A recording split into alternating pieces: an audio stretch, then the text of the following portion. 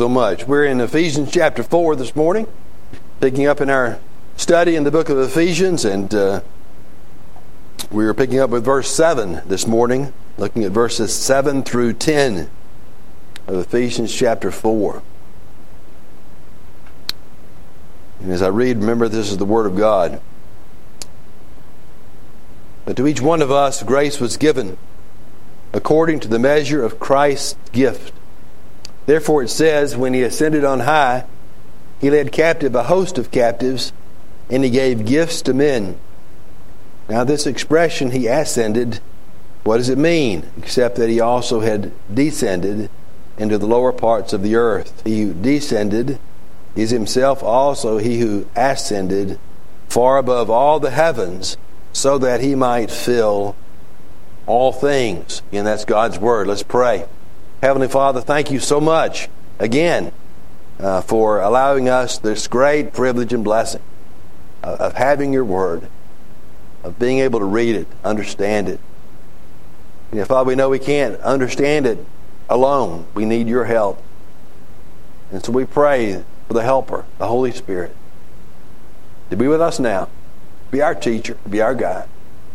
Pray that he would open our eyes to see the truth of your word, our ears to hear it, but more than anything, our hearts to receive it and to apply it, that we might grow from it. And we ask it in Jesus' name. Amen.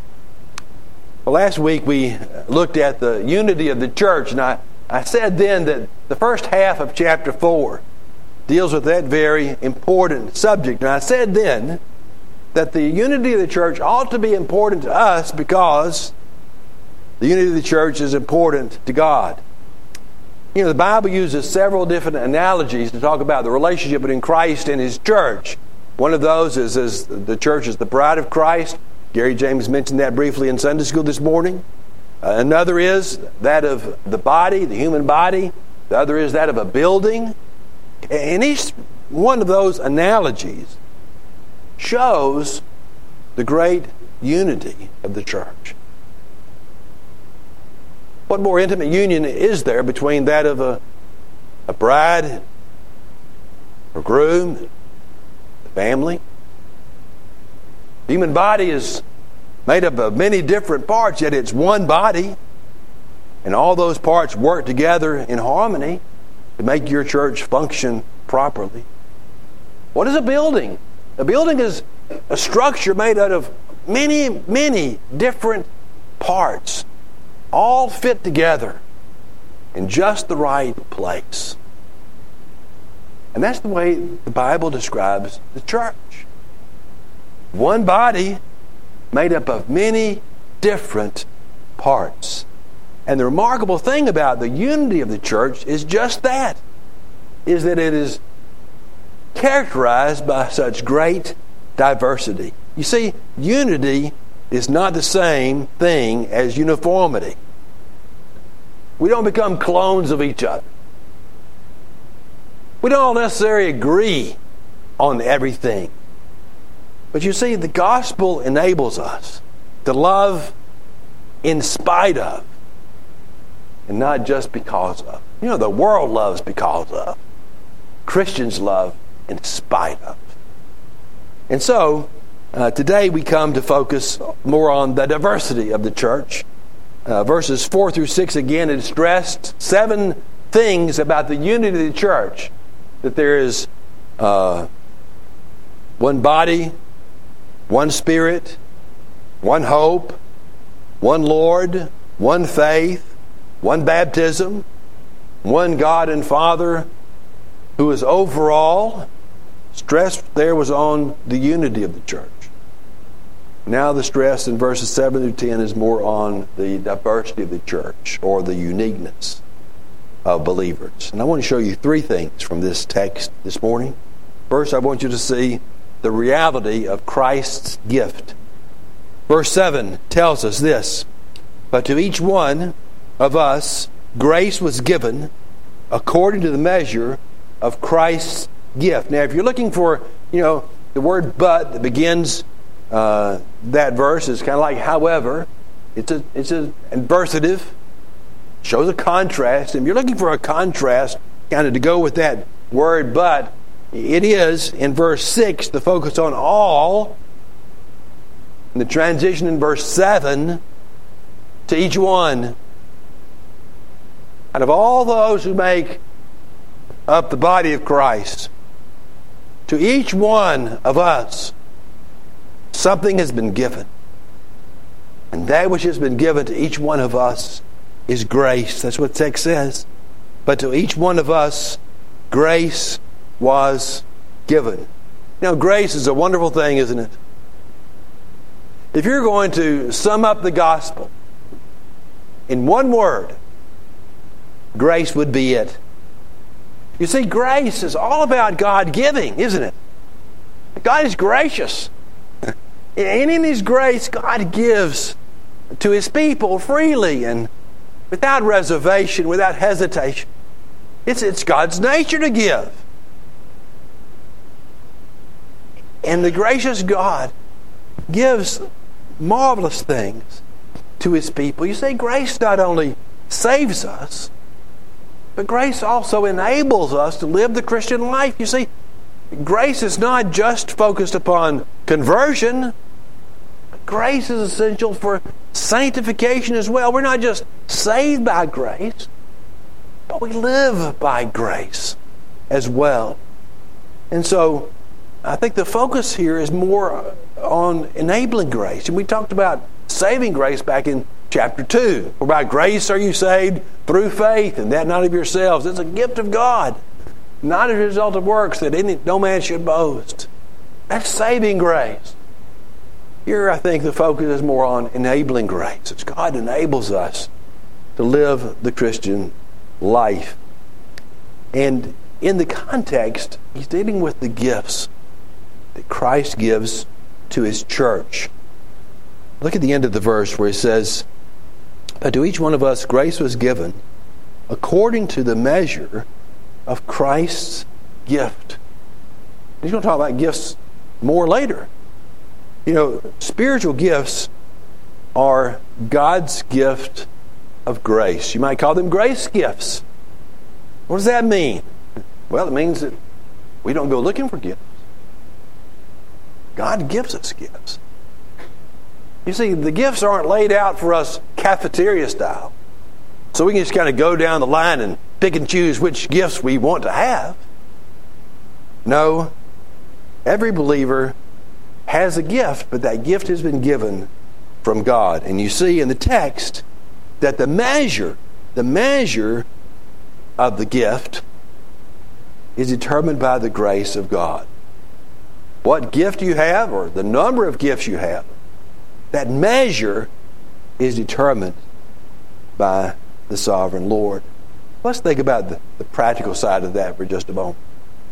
Because these spiritual gifts are assigned according to the measure of Christ's gift, we're not to seek them again, but we're rather not to try to find gifts, but we're to discover what gifts God has given to us. And also, since each gift is essential to the proper functioning of the church, no gift should go unused. Now, if there's an epidemic in the church today, that's it. Is that many Christians cannot tell you what their spiritual gift is or gifts are.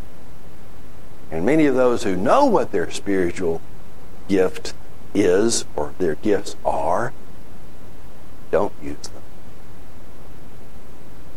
It's an epidemic in the church. Not just this church, but the church in general. Now, confession time. Part of that's my fault. We're going to see next week that one of the responsibilities of leadership is just that. Helping you discover what your gifts are, and then finding ways for you to utilize those gifts and use them within the body of Christ. Now, if you look with me for a moment at Romans chapter 12, Paul gives another perspective on it, kind of adding to what we've seen here in Ephesians 4. Romans 12 and verse 6. he says this: since we have gifts that differ, and look, it's exactly what he said in Ephesians 4:7. Since we have gifts that differ according to the grace given to us, each of us is to exercise them accordingly. And so, again, these gifts differ, and they're given to us by the grace of God, and we're to use them accordingly. Then we go over to 1 Corinthians chapter 12. One more passage before we move on. 1 Corinthians chapter 12. Verses 4 through 7.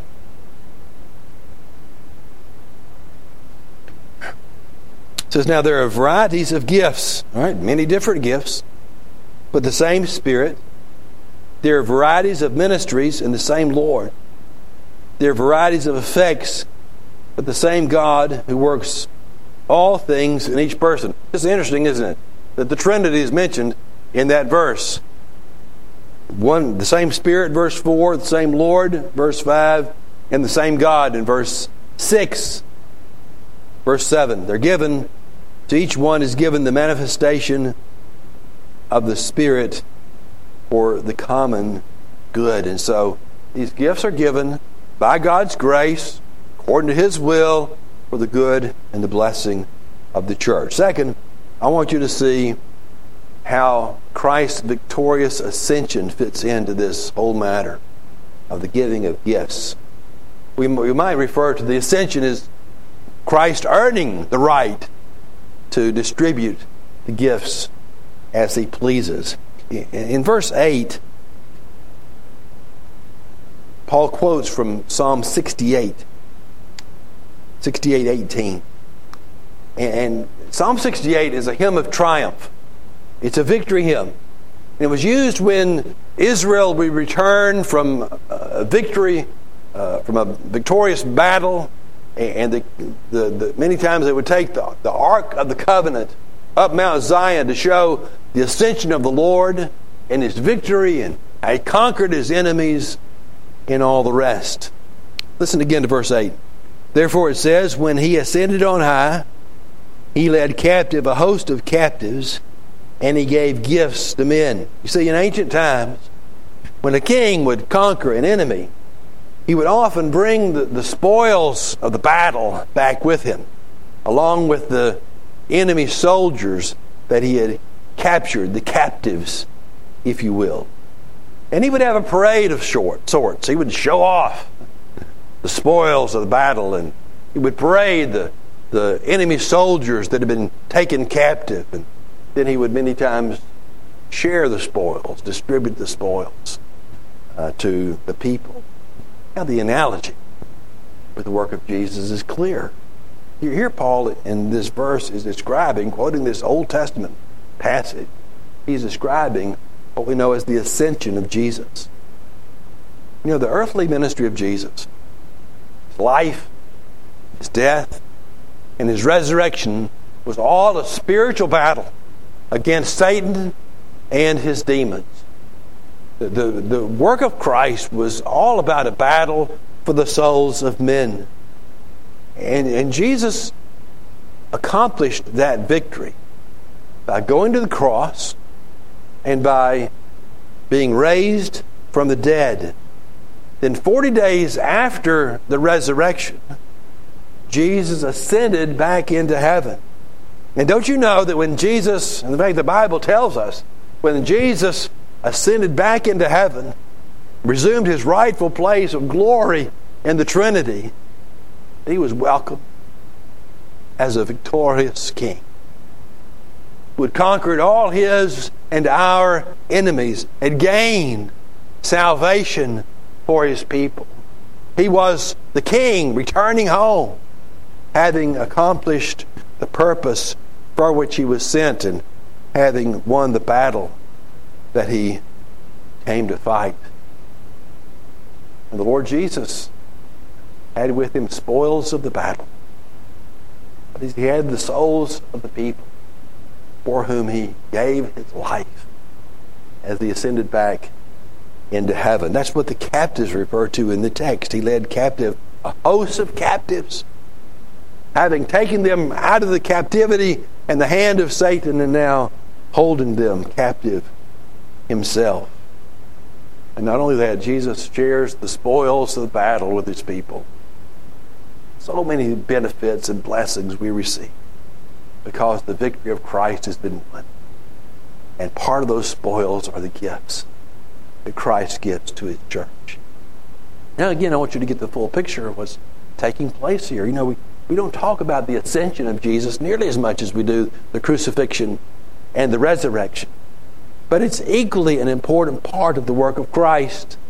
You see, again, when Jesus ascended into heaven, he did so as the victorious and conquering King. And he was placed in the seat of honor at the right hand of his Father. The whole work of Christ was about the Father sending the Son on a mission. And then the mission was to save his people from their sins. That's what, again, the angel told Joseph about Jesus when he told him to give him that name. You'll call his name Jesus because he will save his people from their sins. That's what Jesus was sent to do. And Jesus was determined to do it.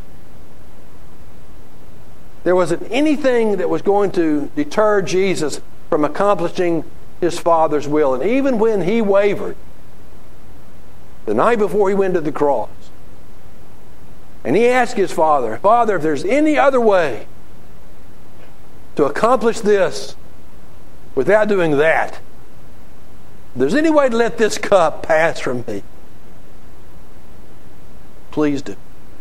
But he went on to say, but I'm here to do your will. So not my will, but thine be done. And so Jesus completed the task. Died on the cross, rose from the grave, ascended back to this rightful place of glory that he had with the Father before creation. And as the text says in verses 9 and 10, now this expression, he ascended, what does it mean? Except that he had also descended into the lower parts of the earth. He who descended is himself also he who ascended far above all the heavens, so that he might fill all things. Now those verses sound real complicated, but they're quite simple. Talking about Jesus' descension and his ascension. He who descended, that's Jesus coming to earth. It says into the lower parts of the earth. Jesus came into the muck and the mire of sin.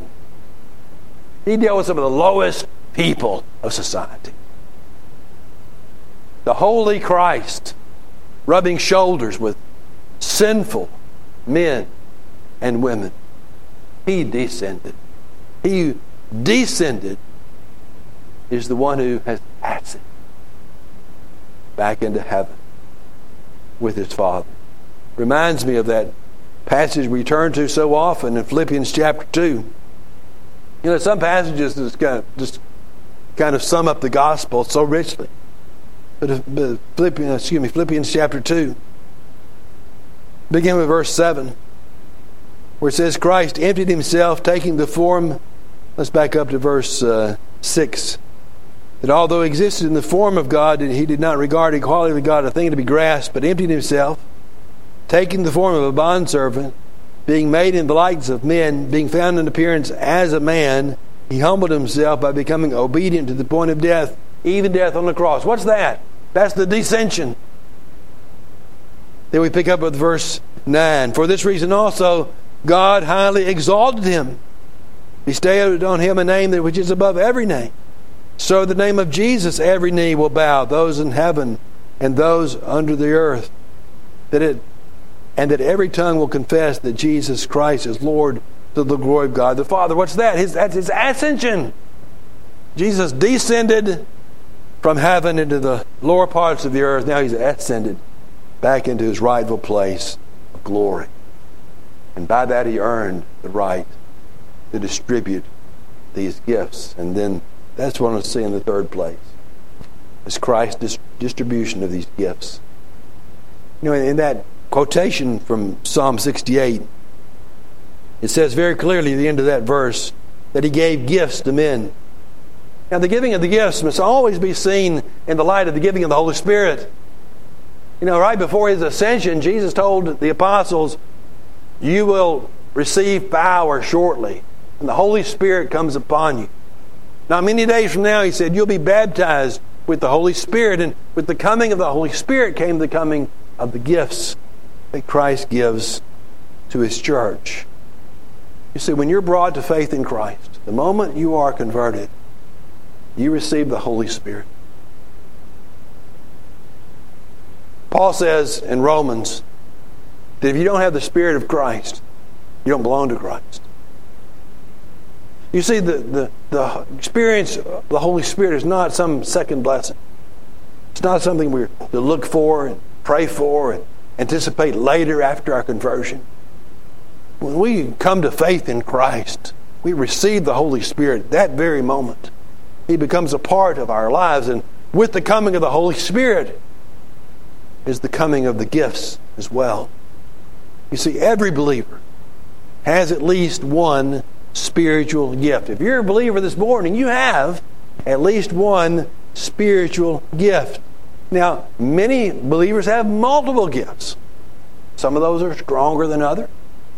Many people have the same gift, but that gift might be used in different ways. Let's think about the gift of teaching for a moment. Many of you here today have the gift of teaching, but not all of you have the gift to do what I'm doing this morning, stand before a crowd of people and exposit or to teach the Word of God. But you have the gift to sit in one of these classrooms, a group of little children around you, and teach the Word of God a lot better than I could do that. Or you have the gift to lead a Bible study here at the church or in your home. Or you have the gift to sit down with someone one-on-one, open up the Bible and tell them what it means. Maybe your expertise is more in writing than in speaking. Some people have the gift of teaching through what they are able to write. You see, it's one gift, but many different manifestations of the way that gift exists within the life of the church. And again, the important thing to remember is that if you're a believer this morning, you have a spiritual gift. You're included in those, he mentions verse 8, where it says, He gave gifts to men. And so part of my challenge to you today is to try to discover what gift or gifts God has given to you and then to find ways to use it. Now, I know that can be a scary proposition sometimes, because the only way to see if you have a gift is to try to use it. Finding your spiritual gift to some degree is a matter of trial and error. But it isn't limited to that. You just have to ask yourself, where's my heart? What do I desire to do? How do I really want to be used? Because many times God gives us a burden, doesn't He? Burden. And then He gifts us to be able to accomplish that. Another thing to remember is that these gifts are given for the common good, for the good of the whole church, the edification of the body. God doesn't give us gifts just so we can show them off or draw attention to ourselves. You see, the gifts are not about us, but the gifts are about the body. In fact, I would go so far as to say I'm not sure there's any spiritual gift that can be used in complete isolation. They're always used in the context of the body. Even if your gift is praying, and you're a prayer warrior in your closet at home, you pray for the needs of the body. Even if your gift is giving, you give in the body, and your gifts benefit the body. Even if your gift is serving. We talk about serving Christ, which we do, but how do we serve Christ? We serve Him by serving the body. And if your gift is service, you're serving the body, even if it's by picking up the trash or vacuuming the floor or arranging the chairs, that's serving the body. Our spiritual gifts are designed to help the body. And so in the midst of this wonderful sense of unity, we have this amazing diversity. where God takes individual parts, individual pieces, different gifts, and fits them together in one marvelous whole. And when you use your gift, the church is blessed. Now, you know the flip side of that. When you don't use your gift, the church misses the blessing. You know, we all need to make sure here that we allow each other to test our gifts safely. That is, we ought to be so united here, so one here, that we have the freedom to try things without fear of embarrassment, without fear of humiliation, without fear of rejection. You ought to give each other the freedom to try your gifts, knowing that the body will come alongside you and encourage you, help you, and guide you as you try to find your right place to use your gift within the body of Christ. Quickly, I want to look at one more verse. You'll turn to 1 Peter chapter 4. And I do this at the very end, and I'm going to do it briefly, because I think this one verse summarizes everything we've seen from our passage in Ephesians 4.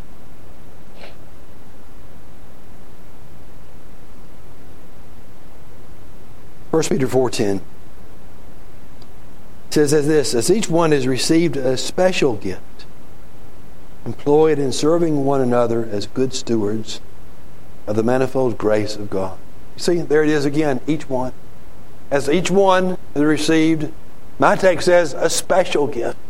Many of your texts just have the word gift. That's okay. Really, it's in my text for emphasis. They're special gifts. Your gift's a special gift because it's your gift. Because it's the gift God gave to you.